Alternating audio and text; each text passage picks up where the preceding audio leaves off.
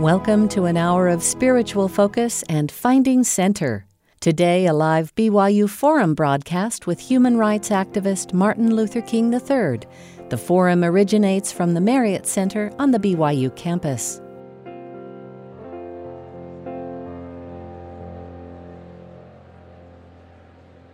Good morning, and welcome to our Forum Assembly. I'm Shane Reese, and I serve as BYU's Academic Vice President.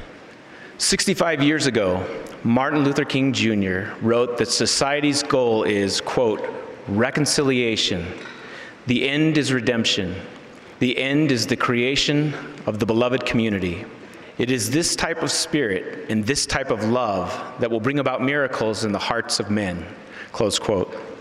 Our forum theme for 2021-2022 is Becoming a Beloved Community, hopes to build on Dr. King's dream. We are deeply grateful that Reverend King's oldest son, Martin Luther King III, will offer the first lecture in our forum series. And of course, we are grateful for the presence and leadership of President and Sister Worthen. The oldest son of the late Dr. Martin Luther King Jr. and Mrs. Coretta Scott King, Martin Luther King III is a thought leader on the world stage, a peacemaker, and a negotiator on some of today's most critical national and international platforms for social change. Mr. King promotes the healing of our nation and the world in connecting the important lessons of the past with the critical needs of our future and motivating a new generation of authentic leaders. After graduating in 1979 from his father's alma mater, Morehouse College, with a BA in political science, his public service by supporting various social change movements through his speaking and writing. A humble but persistent worker, both publicly and behind the scenes, Mr. King has devoted his life to promoting global human rights and eradicating racism, violence, and poverty, earning a reputation as a respected international statesman and one of the world's most passionate advocates for the poor and oppressed. In 2006, Mr. King founded Realizing the Dream Incorporated, which eventually merged with the King Center in 2010, and took his father's message to a global audience by spearheading nonviolence training in Bosnia-Herzegovina, India, Israel, Palestine, Kenya, Sri Lanka, and the United States. Martin Luther King III is a recipient of numerous awards and several honorary degrees, including India's prestigious Ramakrishna Bajaj Memorial Global Award for outstanding contributions to the promotion of human rights.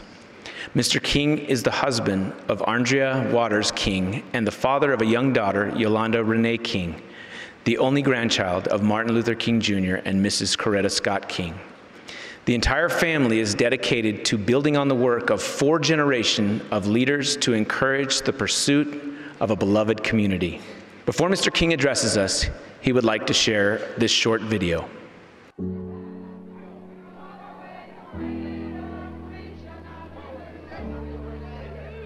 America was built on the power of protest. On moments when our voices launched movements. But none more pivotal than this. I have a dream that one day this nation will rise up and live out the true meaning of its creed. On this day, 58 years ago, my father, Dr. Martin Luther King Jr., challenged America to live up to its promise for all of us. To recognize that every voice deserves to be heard. But now, some are trying to silence us. So it's time to get louder. Without voting rights for all, there is democracy for none. That's why today we have to march. Raise our voices. Pick up the phone. To cause a little good trouble. And make this country live up to its promise for all Americans. So rise up, America. Rise up. Your voice is your power. The time to use it is now.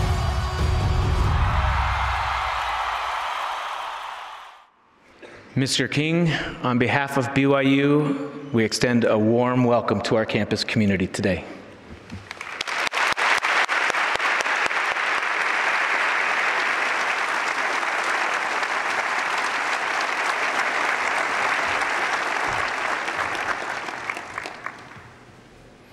Thank you for a very warm introduction. And first, I must thank God for the opportunity to be able to share today. It is an extraordinary honor, President Worthen and Mrs. Worthen, to the administration, faculty, and staff, but most of all, to you, the students of Brigham Young University. It is a great honor to share with you today. And I'm honored to be your first speaker for this lecture series on creating the beloved community. You know, learning during this time, this pandemic, and during this environment has been a daunting challenge for students everywhere. And I commend all of you for your commitment to getting a good education, despite the many difficulties you have faced. I thank God for the courageous sacrifices of the thousands of essential workers during the pandemic. They've endured tremendous personal hardships, and they've risked their lives for many months for our health and safety. Because of their courage and dedication, the day will come when we and our children will be able to thrive and prosper in a safer and more secure nation.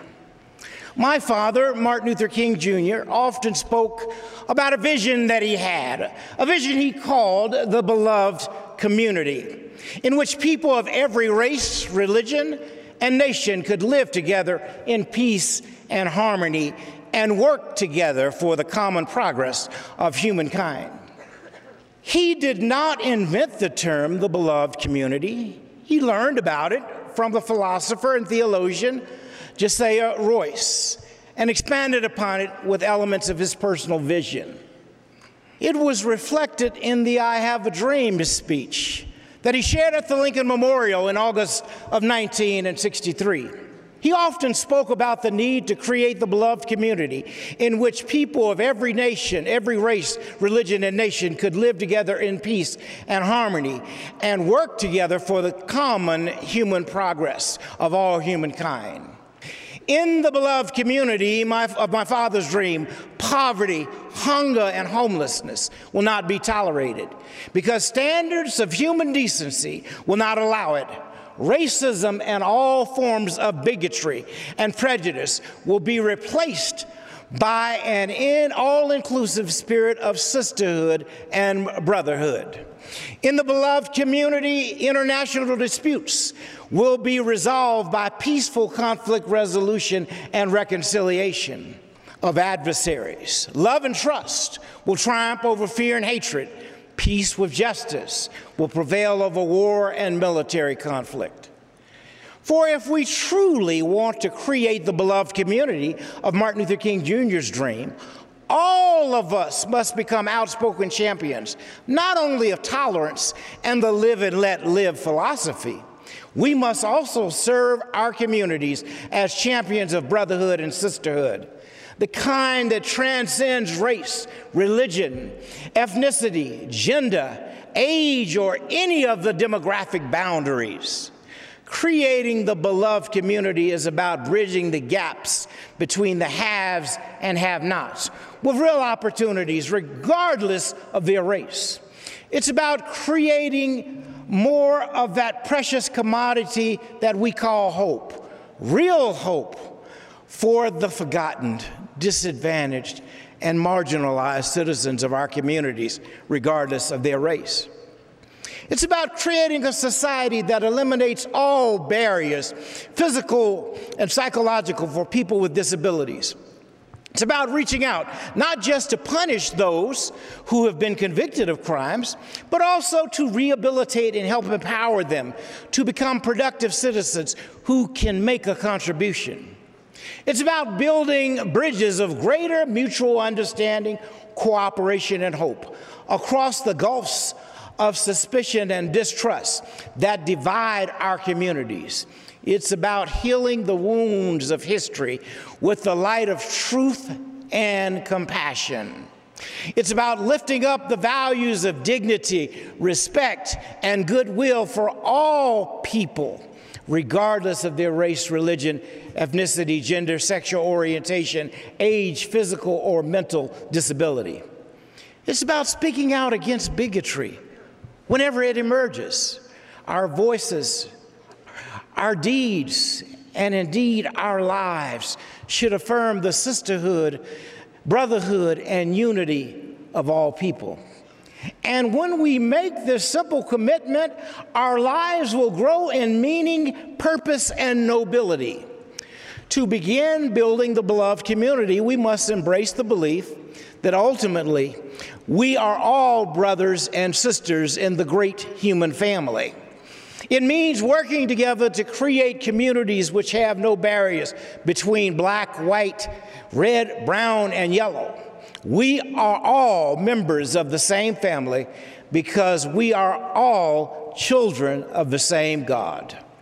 Our concept of family must transcend distinctions of race, religion, culture, and even national boundaries. I believe that we have been put here in this wealthiest and most diverse of nations to build the beloved community and create a spirit of genuine brotherhood and sisterhood. Some may say this is a utopian ideal, but there were those who said the same thing about the idea of America back in 1776. There were those who said the same thing about ending slavery in the 19th century, and those who said the same thing about eradicating racial segregation in the 50s and 60s. And I can remember some folks saying that we'll never have a black president. The beloved community we seek is not a place, but a state of heart and mind, a spirit of hope and goodwill that transcends boundaries and embraces all creation.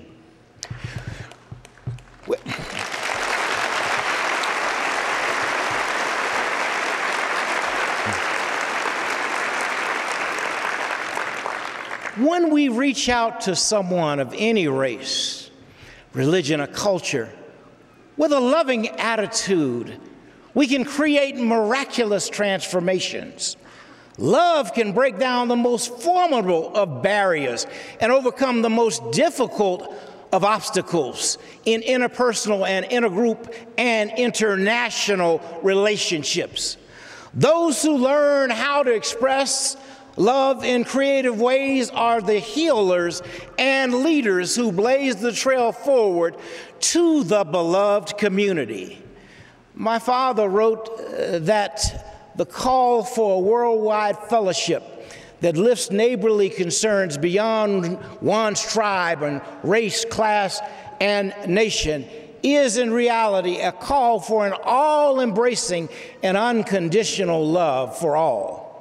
This often misunderstood and misinterpreted concept has now become an absolute necessity for the survival of humankind. Now, when I speak of love, I'm speaking of that force which all of the great religions have seen as the supreme unifying principle of life. Love is the key that unlocks the door which leads to ultimate reality. This Hindu, Muslim, Christian, Jewish, Buddhist belief about ultimate reality is beautifully summed up in the first epistle of St. John. Let us love one another, for love is of God, and everyone that loveth is born of God, and knoweth God. He that loveth not knoweth not God, for God is love. If we love one another, God dwelleth in us, and his love is perfected in us. Like my father, I believe that love is the essential foundation of the beloved community. Our challenge today is to embrace unconditional love and declare ourselves citizens of the beloved community. We must affirm the sisterhood and brotherhood of all people Every race, every ethnic group, every religion, young and old, women and men, gay and lesbian, people with disabilities, every person, truly every person can become a leader of the betterment of our society and for humanity. One of the most important things to understand about leadership is that it does not mean you have to be a famous person in the newspapers or on television. Instead, leadership means you step up to make a better world. Sometimes I hear people complaining that they don't make leaders like Martin Luther King Jr. anymore. But instead of complaining, we can become leaders ourselves. My father once was a young person with many of the same dreams and insecurities that some young people have today. But he worked hard and prepared himself in a way that he was able to answer when history called. And that's what young people in every nation must do if we want to save our planet from war and environmental destruction. Leadership requires that we speak out for justice and equality. It means that we become champions of those who are less fortunate. It means that we become inspiring examples of courage and compassion in our families, communities, our nation, and world. You don't have to be famous to do this, though. It doesn't matter what kind of job you have. You can be a lawyer, or a farmer, or a teacher, a student, an auto mechanic, an accountant, and still be a leader. Somebody who inspires people with your integrity, courage, and vision.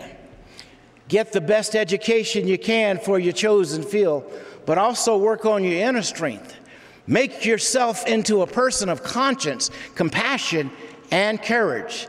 That's what Martin Luther King Jr. did. All of you here today can become champions of civil and human rights. All of you can make a difference. All of you can help create a better future for the people of our planet. No matter what kind of job you get, you can be a leader. You can do this by being a person who always stands up for that which is right. Be someone who stands up against bullying, someone who stands up with integrity against corruption and exploitation. Be a person who stands up for peace and brotherhood and sisterhood. One of the most powerful tools available to you in becoming a leader is the philosophy and strategy of nonviolence that Martin Luther King Jr. used to win all of the victories of the modern American civil rights movement. My father taught that nonviolence is not only a method for needed social change, it's a powerful tool for revolutionary personal transformation. Studying nonviolence will give you a greater sense of wholeness and meaning in your lives. It will help you become a force for justice and peace and human rights. It will empower you to become a leader for a better world. If you learn to tap the power of nonviolence in your personal lives, it will also give you an advantage in dealing with conflicts and disputes as you grow older. Students and young people, many of them your age, played an integral and important role in the modern civil rights movement in America. For example, back in 1963, my father led citywide protests against racial segregation in public accommodations in Birmingham, Alabama. More than 2,000 young people, some were elementary school children, filled the jails to protest against the injustice of racial discrimination. Throughout the American modern civil rights movement, many young people who were not old enough to vote themselves were active in helping to register voters. Much of the freedom African Americans have achieved in the U.S. so far comes from the dedication of students and young workers of all races. Make your voice, your deeds, and indeed your life a force that affirms the unity of all people. If you can make this simple commitment, your life will grow in meaning and purpose and nobility. One of the responsibilities of being a citizen of a beloved community is a spiritual obligation to serve humanity. I was encouraged to learn that Brigham Young University places a strong emphasis on the importance of community service as part of the student experience. There are so many ways to serve humanity, for the need is great. In fact, I first was introduced to the church some years back, around 2007 or 8, when I met Elder Robert Gay and his family and many other leaders of the church. And we had a very serious situation in Louisiana, outside of New Orleans. There was a storm, a hurricane, and a tornado, I believe, all of that in one. And that community was decimated. And although a lot of assistance was going to the larger cities like New Orleans, this one community, there was not a lot of help coming. So we reached out to the church and Elder Gay and others. And the church came, and over 1,500 people stayed in that community for several weeks until that community was totally brought back to what it was. Now, that commitment is amazing. And for that, I will always have tremendous admiration for the church. But that's just one of millions of things that you do all the time. You know, service is a powerful healing force that builds bridges of hope, trust, and kindness over gulfs of alienation and distrust. It's a potent force for transformation because it establishes a connection between the server and those who are served. My father said, we are all caught in an inescapable network of mutuality, tied into a single garment of destiny. For whatever affects one directly affects all indirectly. And this is why service to others builds community. Making service a way of life challenges us to put away our childish things and reach out to help the poor and oppressed, the disadvantaged, downtrodden, and brokenhearted people of our communities. My dad once said, everybody can be great because everybody can serve. You don't have to know about Plato and Aristotle to serve. You don't have to know the second theory of thermodynamics and physics to serve.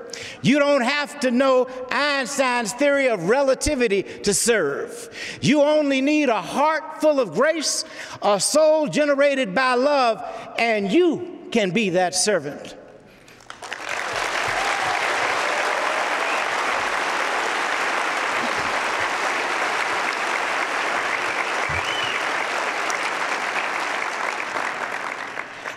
Our challenge is to answer Martin Luther King Jr.'s call to walk in the light of creative altruism. Life's most persistent and nagging question, he said, is, what are you doing for others? And if we meet this challenge with courage and determination, we will not only help make better communities, nations, and a better world, but stronger and more fulfilled human beings of ourselves. His motivation was deeply rooted in a commitment to humanitarian service. He believed that service was the highest form of leadership, and this meant that leadership was not reserved for an elite few, but a challenge that can be accepted by everyone. In his sermon entitled "The Drum Major Instinct," he offered wisdom about the relationship between service and leadership that can help us move forward in the 21st century. He described the urge to be a leader as a drum major instinct that is present in all of us. And he believed it could be a positive force, not only in our individual lives, but also for humanity, if it was applied correctly. Then he went on to say, and there is a deep down within all of us an instinct. It's a kind of drum major instinct, a desire to be out front, a desire to lead the parade, a desire to be first. And it's something that runs the whole gamut of life. And the great issue of life is to harness the drum major instinct. If you want to be important, wonderful. If you want to be great, wonderful. but recognize that he who is greatest among you shall be your servant. That's the new definition of greatness. It means that everybody can be great because everybody can serve.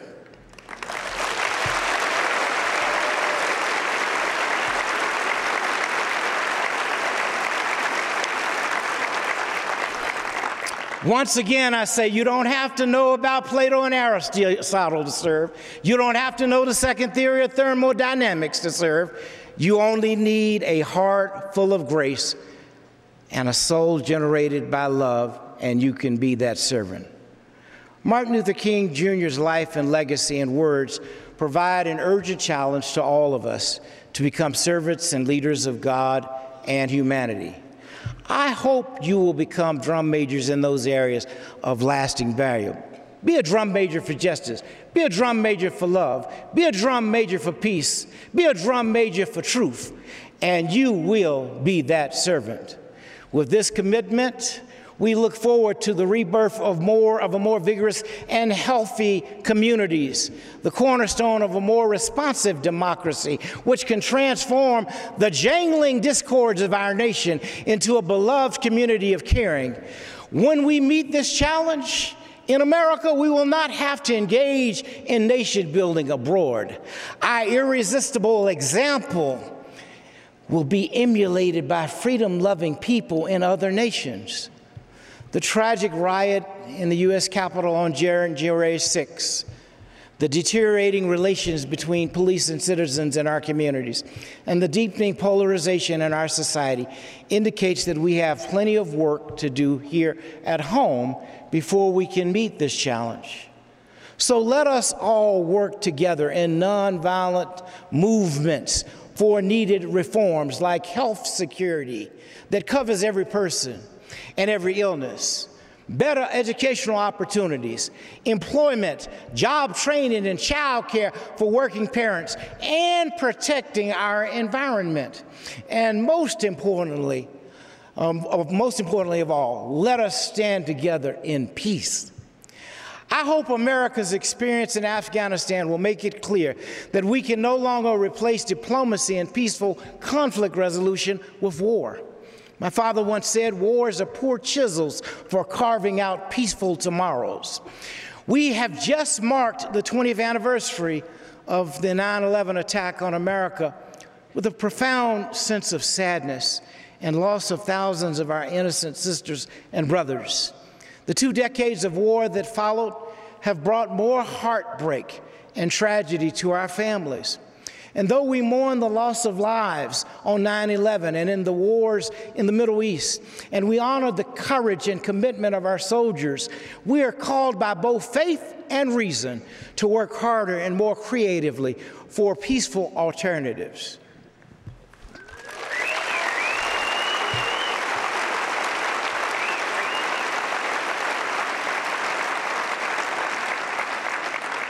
For without vision, the people perish, we're told in Proverbs 29:18. Instead of perpetual war and military conflict, let us dare to envision a new era, when the armaments of annihilation are replaced with the plowshares of renewal. When my dad received the Nobel Prize for Peace in 1964, he said, "I have the audacity to believe that peoples everywhere can have 3 meals a day for their bodies, education and culture for their minds, and dignity, equality, and freedom for their spirits." This was his dream, not just for America, but for the entire world. That beloved community vision still beckons us forward toward a more hopeful future for our country and for all humanity. And if we rise to this challenge, yes, we can begin to create that beloved community where people of all races, religions, and cultures can live together in a radiant spirit of goodwill, peace, and harmony. History is calling our generation to provide the needed leadership and put right the injustice that afflict our nation and world. And so I would challenge all those who seek the beloved community to come forward from the shadows of apathy and indifference. Come forward and lead us to a better society where the basic needs of a decent home, proper nourishment, and quality health care are secured for every American.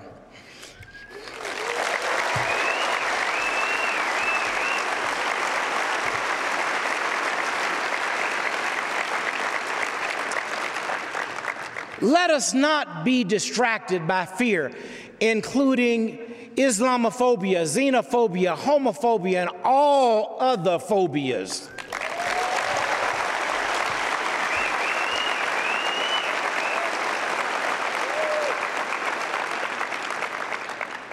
Let us come forward instead with a vibrant spirit of inclusiveness and say no to racism, sexism, and all forms of bigotry and discrimination, and say yes to sisterhood and brotherhood of all humankind.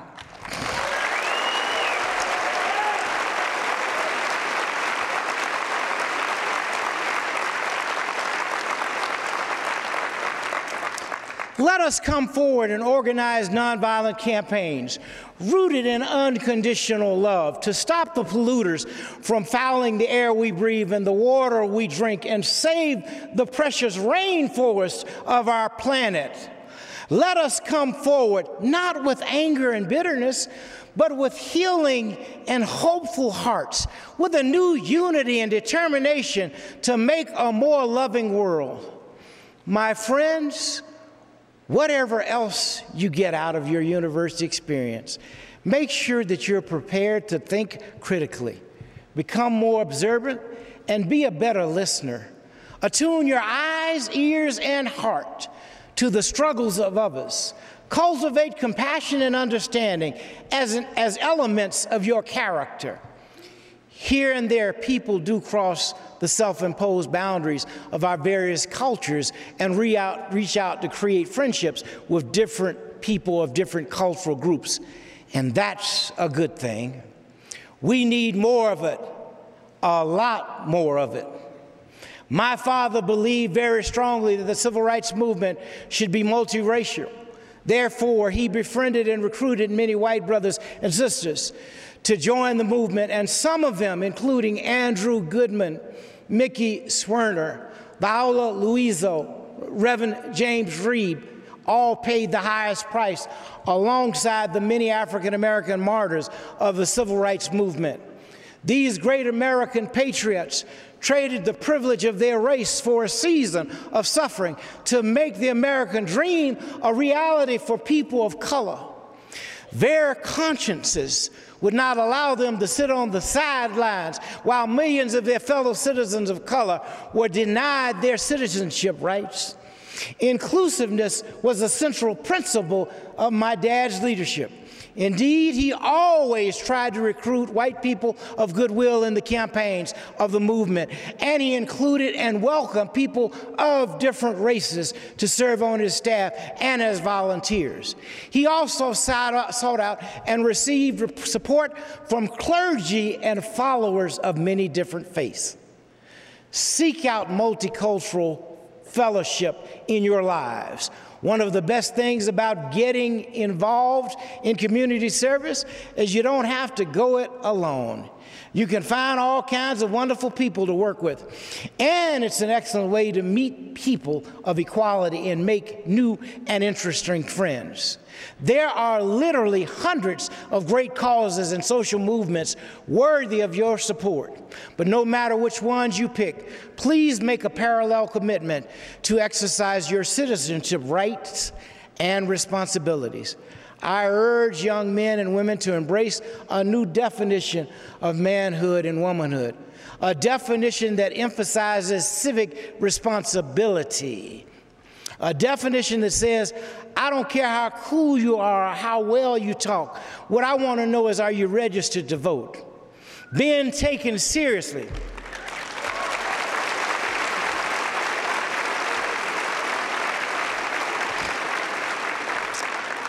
Being taken seriously as an adult means that you take your love for your fellow citizens and your love for America to the ballot box where it counts. We all want to see great reforms passed in our lifetime, but that can't be the motivating principle because setbacks and defeats on the road to reform are inevitable. We get involved in the great work of social reform for our kids and grandkids and generations yet unborn. We have to take the long view if we don't want to get demoralized. The comforts and conveniences we enjoy today were unthinkable to our ancestors, whose sweat and toil and suffering made our lives so much easier than theirs. This must be our gift to the future. The sacrifices we're called to make today are the building blocks of the beloved community of Martin Luther King Jr.'s dream.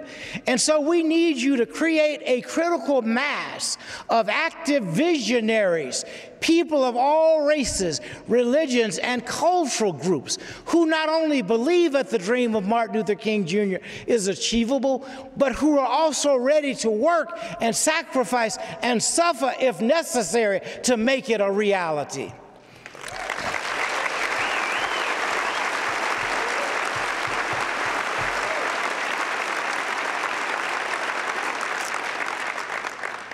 I call you to embrace a bold and daring spirit of compassion and caring that reaches out to help the poor and oppressed, the disadvantaged, downtrodden, and broken-hearted people of our communities. No matter what career you choose, making this commitment will bring a deeper sense of fulfillment to your lives. It's important to dream because we need a vision for a better future. But there comes a time when we have to rise up from the dreaming and get about the work of fulfilling the dream.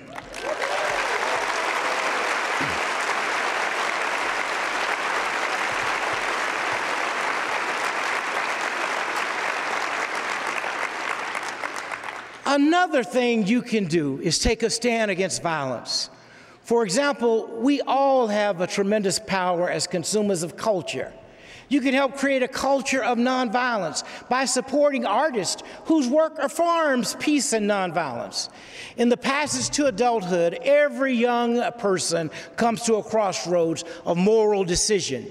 You can succumb to the temptations of our materialistic society and look out for your narrow personal interest and not much else. But today, I want to challenge the students of Brigham Young University to choose the higher, more courageous calling of creative activism. If we accept the challenge of creative leadership in the 21st century with courage and commitment, we will not only fulfill the dream of Martin Luther King Jr., we will set a radiant example of love and brotherhood that will prove irresistible to people all over the world.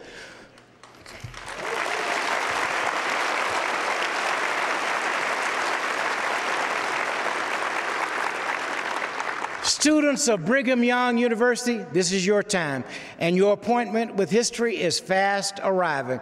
Arise and answer the call. Just as an earlier generation of young people rose up, answered the call of history, and helped to win the historic victories of the modern civil rights movement. The torch of leadership is being passed to your generation, and the world is counting on you to light the way forward to a brighter future.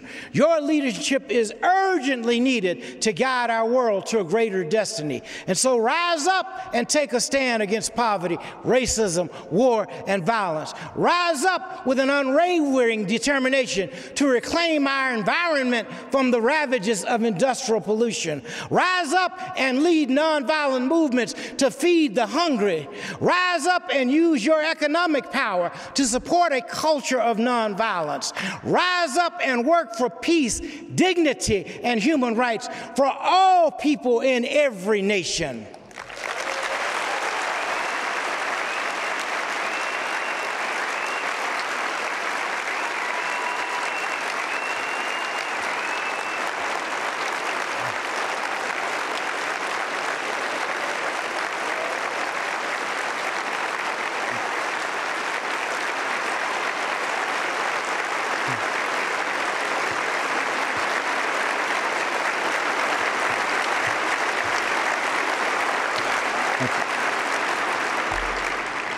rise up in a vibrant spirit of justice, compassion, and love, united and determined to create a better America and world where people of all races, religions, and nations can live together as sisters and brothers in peace and harmony.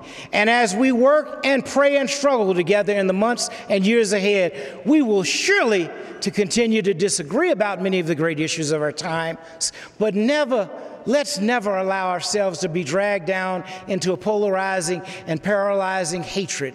Instead, let us always make sure we disagree with our adversaries as brothers and sisters in a spirit of civility that benefits the people of a great democracy. We have to cultivate that spirit in our hearts and minds, in our movements for social justice, freedom, and human rights. Without that spirit, we will never fulfill the dream, but with that spirit, we will make its realization inevitable.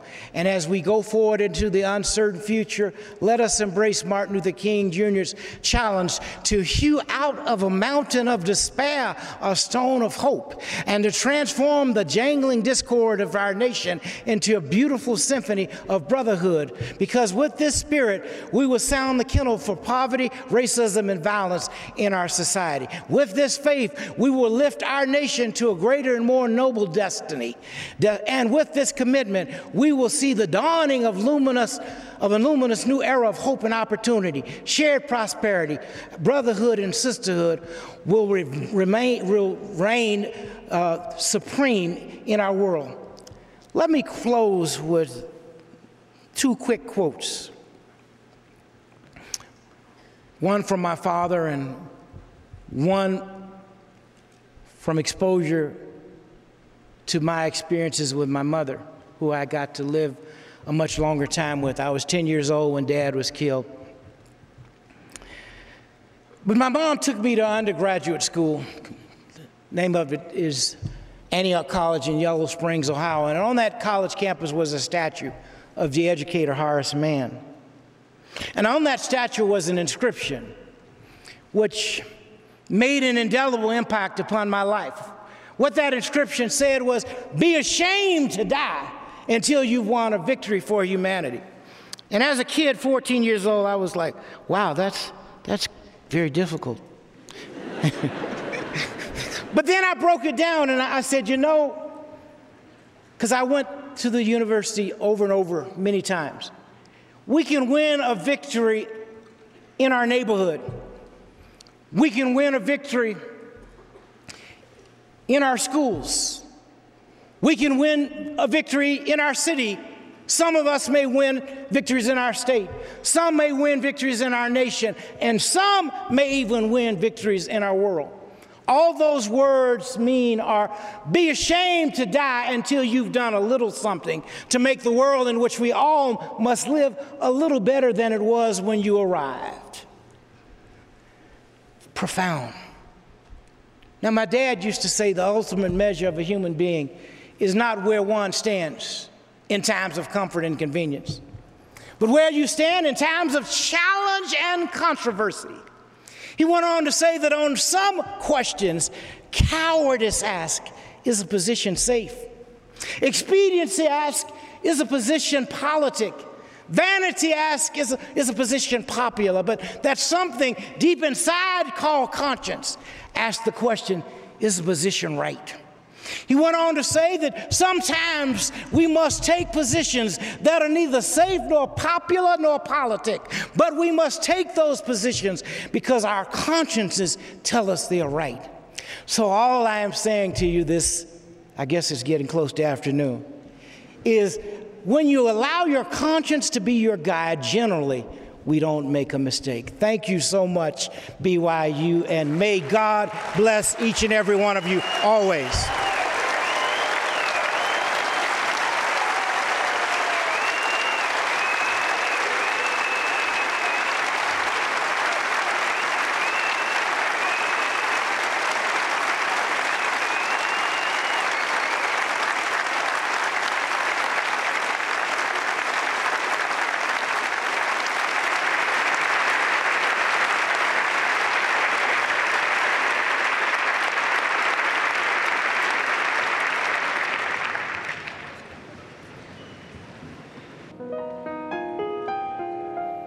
This has been a live broadcast of a BYU Campus Forum.